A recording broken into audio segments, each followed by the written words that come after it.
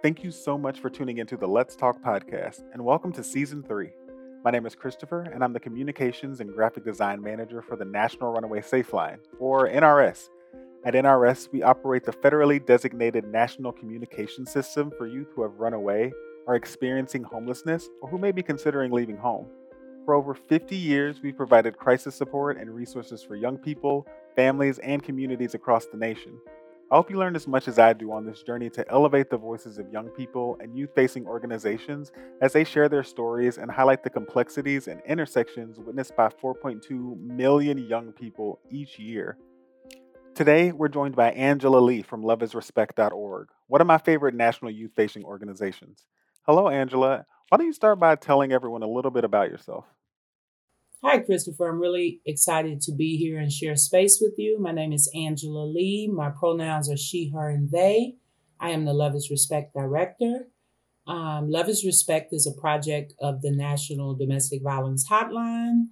And I've been with the National Domestic Violence Hotline for 12 years. Started off on the front lines as an advocate, quickly moved to program service manager, and for the last 3 years, I've been currently serving as the Love is Respect Director. Excellent. So, for the people who aren't familiar with the organization, how should they distinguish between Love is Respect and the hotline? Yeah, that's a really good question. So I think the most significant difference between Love is Respect and the National Domestic Violence Hotline is the demographics we serve. So Love is Respect is the national resource to disrupt and prevent unhealthy relationships and intimate partner violence, right? By empowering our young people through inclusive and equitable education, support, resources. And our targeted audience, the young people that we serve, are between the ages of 13 to 26. And they may contact us because they have questions about their romantic relationships. We remain the only teen helpline serving all of the U.S. and its territories. Now, like I said, although we are part of the hotline, and I say the hotline in abbreviation, the hotline strives to answer the call to support and shift power back to those affected by relationship abuse. Additionally, the hotline has mandated or authorized through the passage of Violence Against Women Act, better known as VAWA.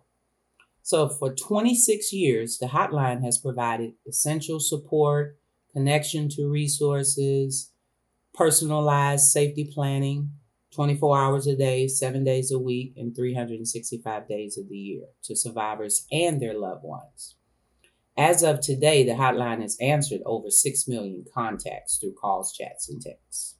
You mentioned a couple of things that we'll definitely come back to, like safety planning and connection to resources. But since we started off talking about you, I'm curious, what are some of the values that brought you into this line of work? Yeah, you got 5 hours? No. Thank you for that question. So before working for Love is Respect in the hotline, I worked in restaurant management for nearly 12 years. But I never quite fit in because in my heart, I just wanted to contribute towards social change, right? So when I made the change and began working in the social justice fields, and I have a well-rounded background in substance abuse, behavioral health, sexual assault, and at-risk youth, I found my calling, right? And honestly, I never looked back. I'm passionate about empowering young people to find healthy perceptions of themselves. I want them to feel complete, safe, and be healthy individuals and able to make healthy choices. You and I have that in common at National Runaway Safe Line.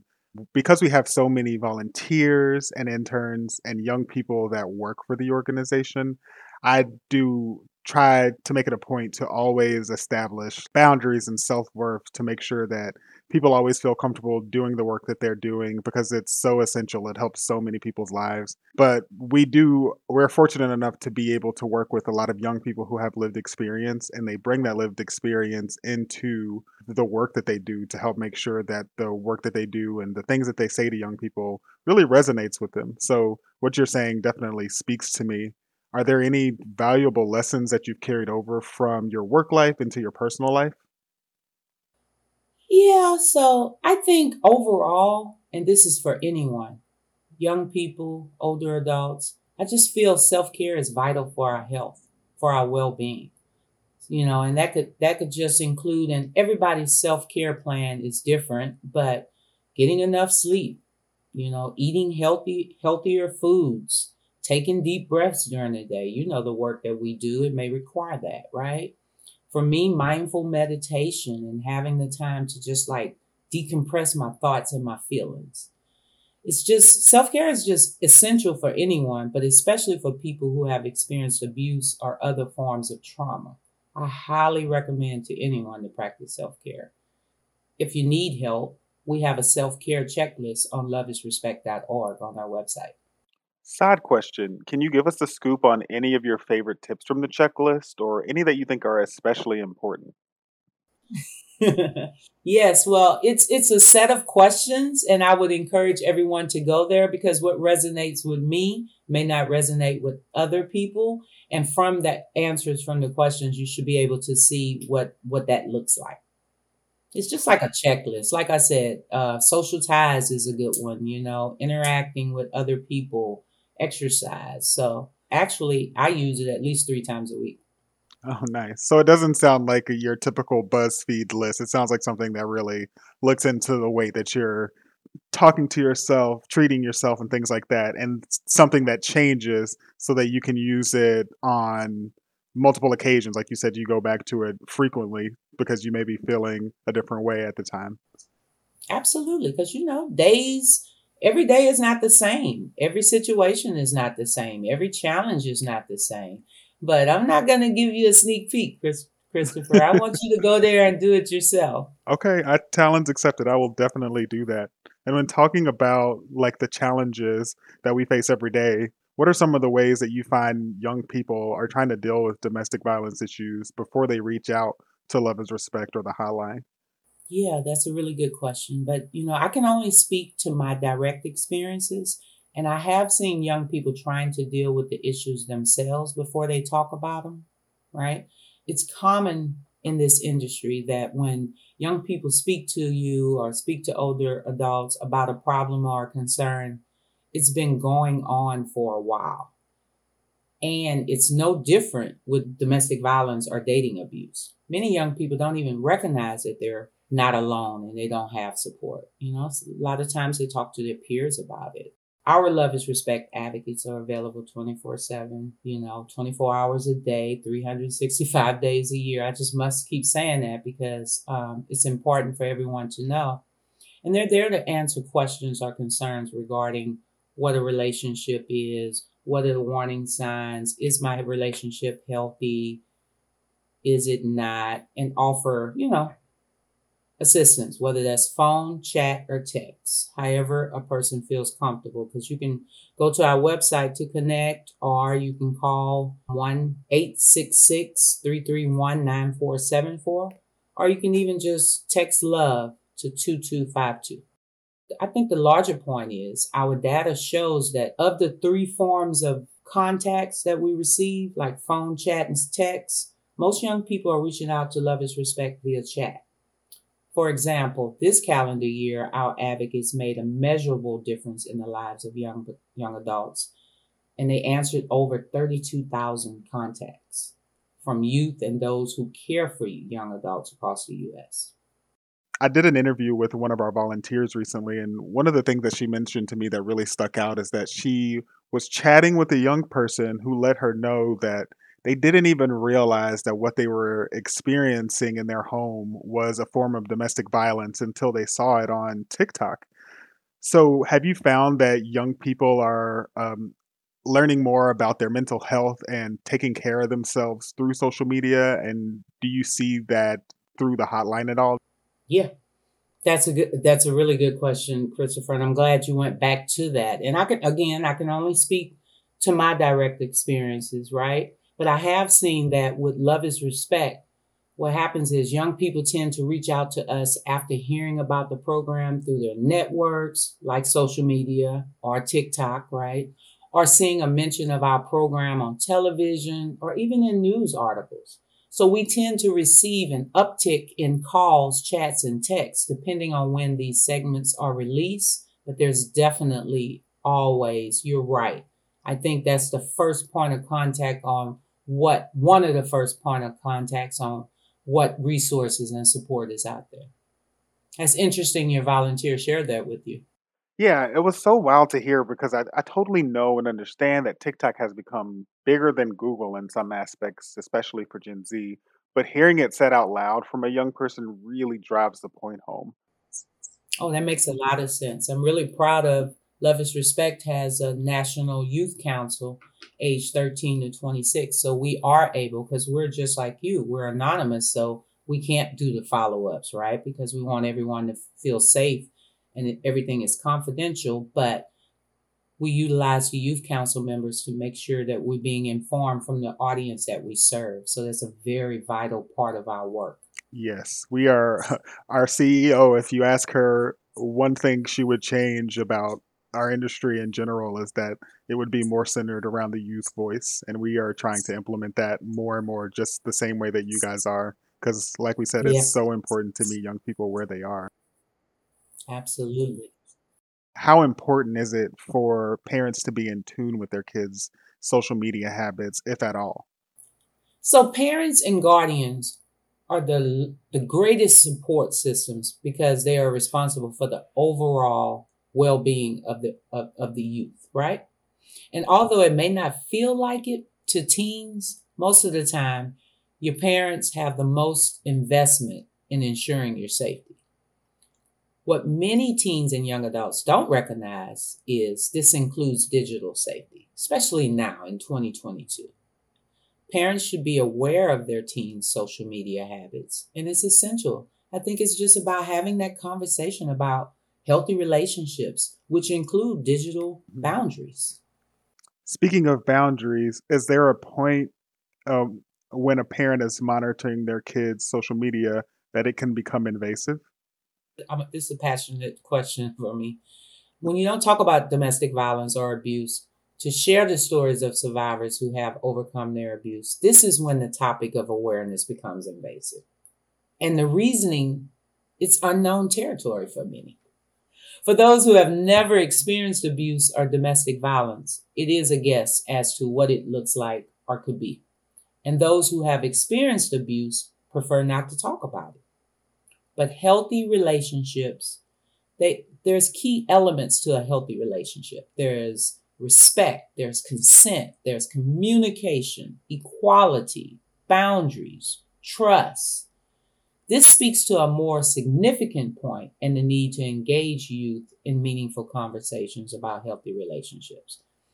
So it's important just to have that conversation, and I think that it starts early. That's why our targeted audience is age 13 to 26. I think the earlier we start, parents or guardians start building that relationship, building that healthy communication relationship, and having these conversations, not so much as trying to um, interrogate someone, but make it a norm, have that practice already in place, then it would be more easier, I think, because the safe space has been created for a young person to talk about these things. Yeah, you're tugging at my heartstrings here. I grew up a young queer kid in the South, a black man who was queer. So there is a lot of habits that I formed out of fear, out of like a lack of trust, and so I really appreciate this perspective of like, yeah, it is all about open communication and building relationships through communication as opposed to interrogation. That resonates with me so deeply because I, even as an adult, struggle to think like, how was I supposed to approach my parents about these things when I'm terrified? And in the same respect, like, how are my parents supposed to approach this? There's no like guide for these things. There's no instruction manual to tell you how to do it. But any successful parent out there will tell you that the first step is through open communication. I'm curious, do you have any other tips for parents who have kids that aren't really willing to share or to be open about their social media habits? Yeah, and thank you for being vulnerable and sharing that piece of you. I have some shared experience with that as well. But in lieu of your question, a national study of adolescent dating relationships and parenting determined that positive parenting contributed significantly to adolescents being less tolerant of unhealthy and abusive relationship behaviors, right? While youth may be open, they're like an open book with their friends. They may seem disengaged or uninterested in conversations with their parents. They might walk in the house and parents be like, "Hey, how was school?" And they're on their phone like, "Great," and keep it moving, right? But I can tell you that youth crave the connection and support of their parents. And you could probably speak to that from your own personal experience. So parents, I think what I would say is we encourage you to have meaningful conversations. It goes back to that with your youth, and empower them to have relationships that are healthy and respectful. A couple of questions like, okay, so you encourage me to do that. How do I do that? Use some questions like, what do you look for in a dating partner, right? When you go out with your dating partner, who pays? That speaks to, is there a concern for financial abuse, right? How's things going with you and your partner? Hey, I noticed your phone's been going off a lot lately.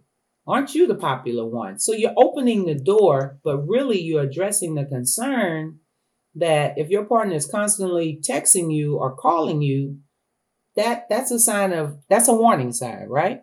Yeah. So I think it's important, depending on their response, you're likely to hear more about what's going on in their lives. And again, for more tips, because I can't go into all, you can visit loveisrespect.org. And we also have a parent guide on our website that you can download a copy, and it has a lot of helpful information in there. And for everyone listening, we will definitely provide links directly to that parenting guide and to the earlier mentioned self-care questionnaire in the exact thank you checklist. It's a checklist. We have that links to both of those available in the description of this episode. Now, you mentioned, I think like the gist of what we're getting at here is that the parents or the guardians are a big part of helping set those boundaries for young people who are, especially when they're first starting out with dating and talking to other people, whatever you want to call it, whatever the kids are calling it these days. Mm-hmm. On the flip side, how can a young person truly help a friend or a loved one who has confided in them that they're experiencing violence at home or in a relationship?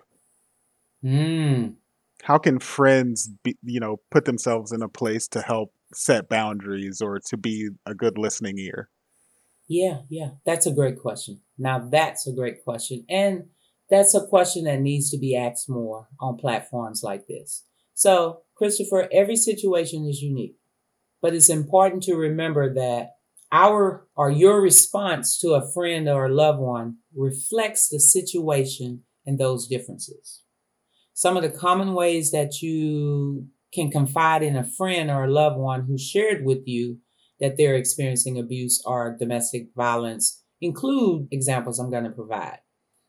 So the main thing is create a safe space, a non-judgmental space, be supportive, active listening skills, listen patiently and honor their decisions.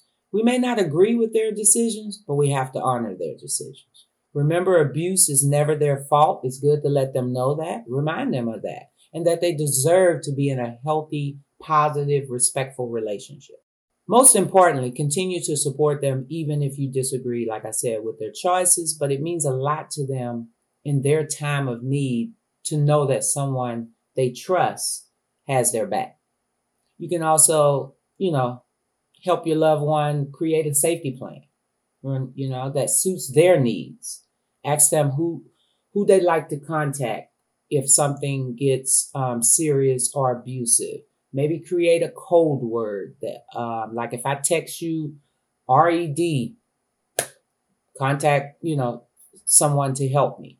Document any abuse for them. Like, sometimes you're having a conversation with your friends and you're venting and you're sharing all these different things. Write down the time, write down the date, because they may not be, emotionally stable enough to do that. So that's helping them out. Share the resources. Share that loveisrespect.org is there. Share that the National Domestic Violence Hotline is there 24/7, totally confidential, right? Especially Love is Respect, because we're talking more about young people, for them to reach out and if they have questions or concerns about their relationships. So I think the main thing is just a non-judgmental, safe space. And don't tell them what to do. Empower them to make the right decision. Use open-ended questions. I think it's really wild how sometimes it's like we know things, but like hearing someone else say it out loud, it's such an aha moment. Like these are, in my mind, common sense things that just aren't, I'm probably not coming to the forefront of people's minds in these situations. I mean, documenting abuse for someone and like creating a code word. I mean, that's just really simple and powerful, and it really helps create that trust, I would imagine. Absolutely. Absolutely. One thing I'm curious about is if you found any intersections between domestic violence and youth homelessness.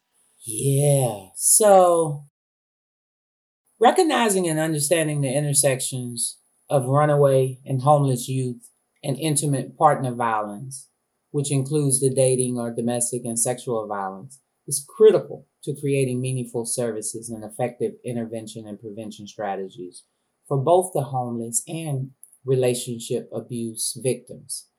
The evidence shows us that of the over 420,000 interactions between the hotline and Love is Respect, 9.1% contacts reported experiencing housing instability or homelessness. Of those contacts that reported homelessness or housing instability, 17.8% were between the ages of 13 and 26. Dating abuse is a pattern of destructive behaviors used to exert power and control over a dating partner. While we define dating violence as a pattern, that doesn't mean that the first instance of abuse is not dating violence. It just recognizes that dating violence usually involves a series of abusive behaviors over a course of time. So, just from looking at our data, like I just shared with you, there is a large connection there. What are boundaries should young people set for themselves on social media platforms that make them accessible to strangers like Twitter or TikTok? The lines between healthy and unhealthy relationships can get confusing once a relationship goes online. It's not always clear what your digital relationship should look like, and different people may decide on additional terms for their arrangements, right? Your digital boundaries can change as the relationship evolves. Young adults should remember that once something is online, it's no longer under their control. Be protective of what you put on social media, including in your information section. And remember that personal details like phone numbers, your address, previous schools, employers, photos with landmarks can make it easier for someone to reach you.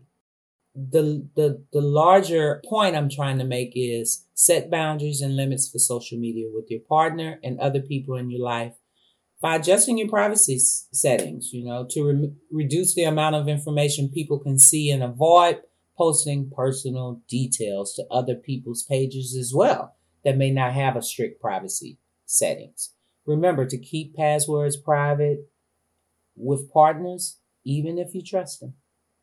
Is the age of youth who are experiencing teen dating violence skewing younger to even the preteen age because of social media or any other reasons? Great question. Evidence shows that in 2022, Love is Respect helped 30% of contacts aged 19 to 24, 29% of contacts aged 25 to 33, and 22% of contacts aged 13 to 18.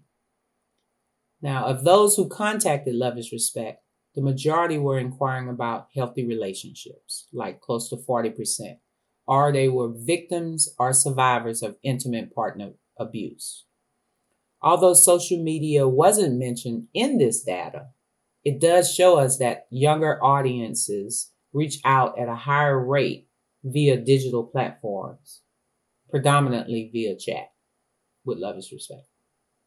And I feel like every single organization that we've interviewed for the podcast has answered that question the exact same way. Like, there's not necessarily the word social media in the data that they're capturing, but it's very clear that the age of the young people is skewing younger, and they're having more access because they are able to see things like we said earlier, their services like or programs like the hotline and Lovers Respect are are in places where they can find them now because luckily there are young people like us who have these experiences and can set an expectation for where these young people may be looking for help. And in a lot of cases, unfortunately, that is online. So we know that, as people, my niece was 7 years old when she got a cell phone, which still just blows my mind. But Mine too. it's just wild how much access that gives them, even with parental controls. So yeah, and the Gen Z, I mean, technology is Gen Z. When you think of Gen Z, it's technology. So they're online all the time. So as life evolves, we have to evolve with it. We have our services. So I'm just really glad that the social media platforms are an opportunity for young people to be able to connect to resources and education. what are the most overlooked signs of domestic violence or teen dating violence? Yeah. So what's important to remember, Christopher, is that dating violence involves several abusive behaviors over time. We talk about our relationship spectrum on our website, loveisrespect.org, where it talks about how a relationship starts off healthy and then it can go to abusive with unhealthy somewhere in the middle.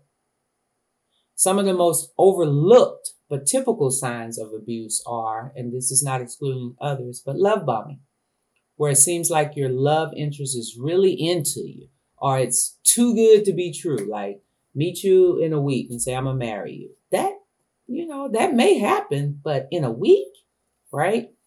They give you over the top compliments, call you their soulmate, and provide you with cool gifts. As a young person, that's like, wow, they love me. So it's important to know that. Also, possessive, controlling behaviors such as wanting to know your location, maybe even putting a tracker on your phone. That's why we encourage people. Part of safety planning is turning off your location and constantly checking your phone or your email or your social media accounts and the main thing is without your permission. Or there could be some extreme jealousy or insecurity, always accusing you of cheating, mood swings, temper tantrums, explosive outbursts. So remember, your priority should always be your safety, whether that's physical or emotional. So contact us, 24/7, like I said, via text, phone, or chat if you need someone to talk to and really discuss your particular situation and how that's affecting you.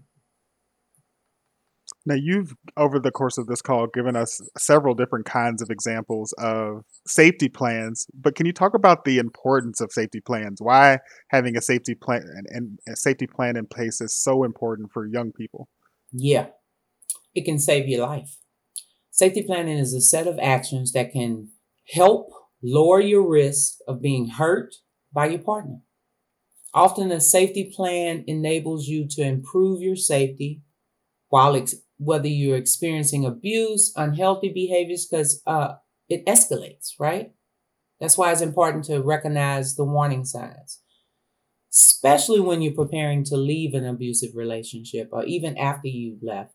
A safety plan is so important. Now, there's no one type of safety plan, but it includes vital information tailored to the person's unique situation. It can help them prepare for different scenarios, including telling their friends, their family about their situation, an emotional safety plan, and how to cope with emotions and various resources that are out there suited to their circumstances. So it's I can't say that there's one because each person's situation is different, but a safety plan can protect and keep you safe both physically and emotionally. And our advocates are here 24/7 to create and assist with a personalized safety plan. for anyone. Oh, nice. So you guys actually sit with the person, and I know you guys, like us, are non-judgmental, non-directive, but you help them evaluate their situation and come up with a plan that works for their specific situation. Exactly. Let's say you go to your parent and they be like, we're going to call the police. That may not be what the person who's experiencing unhealthy behaviors or abuse would like to do. So it's important to really listen, like we talked about earlier, helping a friend, to see how you can help and assist in creating a safety plan. But get with the experts. That's why I encourage to contact us and create a safety plan that empowers that person, but also allows that person to be a part of, if that makes sense. Because they're coming out in an abusive relationship. So they're coming out where someone is always telling them what to do, not to do. So you don't want to do that. You want that. That's not creating a safe space.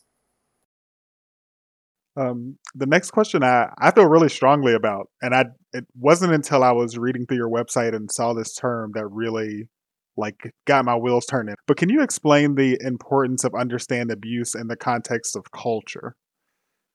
It's important to remember that relationships look different depending on the community and the cultural context you're living in or how you grew up. So what might cause issues for one partner may be acceptable for the other partner. Cultural contexts are the values and attitudes, and I got to say that again, are the values and attitudes we learn, including our beliefs, customs, language, or norms. To put that into context, let's look at pop culture. Pop culture is known to romanticize unhealthy relationships and can lead audiences to believe that unhealthy power dynamics are okay.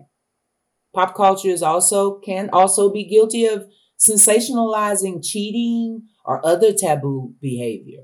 You often see this in romantic comedies. Let's talk about the classic films. I mean, when I was growing up, such as Cinderella, Snow White, The Little Mermaid, Sleeping Beauty. Think about it, Christopher. So, however, it's crucial to recognize that pop culture often perpetrates unhealthy and abusive ideas and power dynamics like unfaithfulness and other behaviors, which are not part of a healthy relationship. So we have to really see it for what it is and look at how that's affecting our young people. Wow. I'm 100% with you there. I don't want to get too far off topic, but because I am a Black person, I often think about the learned behaviors that come from my culture and trying to figure out when I disagree with those things, what I'm supposed to do about it. When I feel like there's things that are inherently wrong, like how do I address that? How do I approach that? Yeah.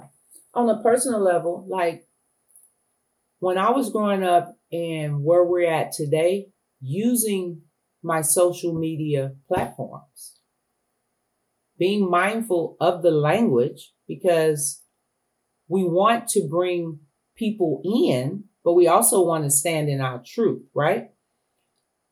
I grew up as a Black female, and then when I came out as gay, oh my goodness, right? And when I say, oh my goodness, I'm just talking about personal experiences with my family, right? I grew up, my household, young people don't get involved in older adults' conversations. We have nothing to say on it, whether we agree or don't agree. And that carried over in my young adulthood, which I don't want to happen to young people today. And it made me, I wouldn't even say somewhat silent. And it goes back to when I was in restaurant management and I had all this in me, but I had no release. So I'm sure that's what led me to my job. I'm sure that's what led you to your job. But I think it's important for us to be able to, now, when I share my truth, it doesn't mean that I want everyone to agree with me. If you do or don't, I did my part. And this is just my personal. I did my part and shared my truth.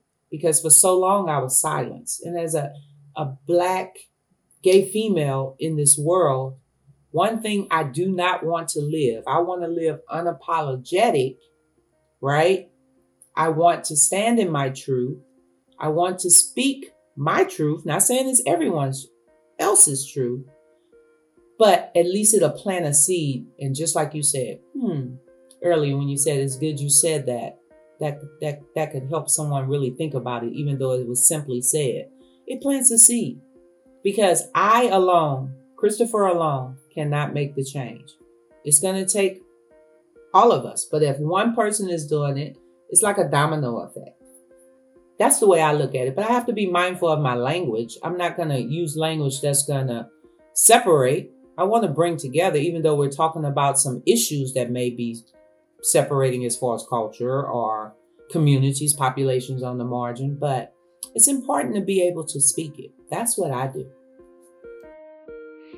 Wow. Thank you so much for sharing all of that, Angela. I'm leaving this conversation feeling so full, and I'm so grateful that there are young people out there who get to learn from you. You're amazing. And so thank you again.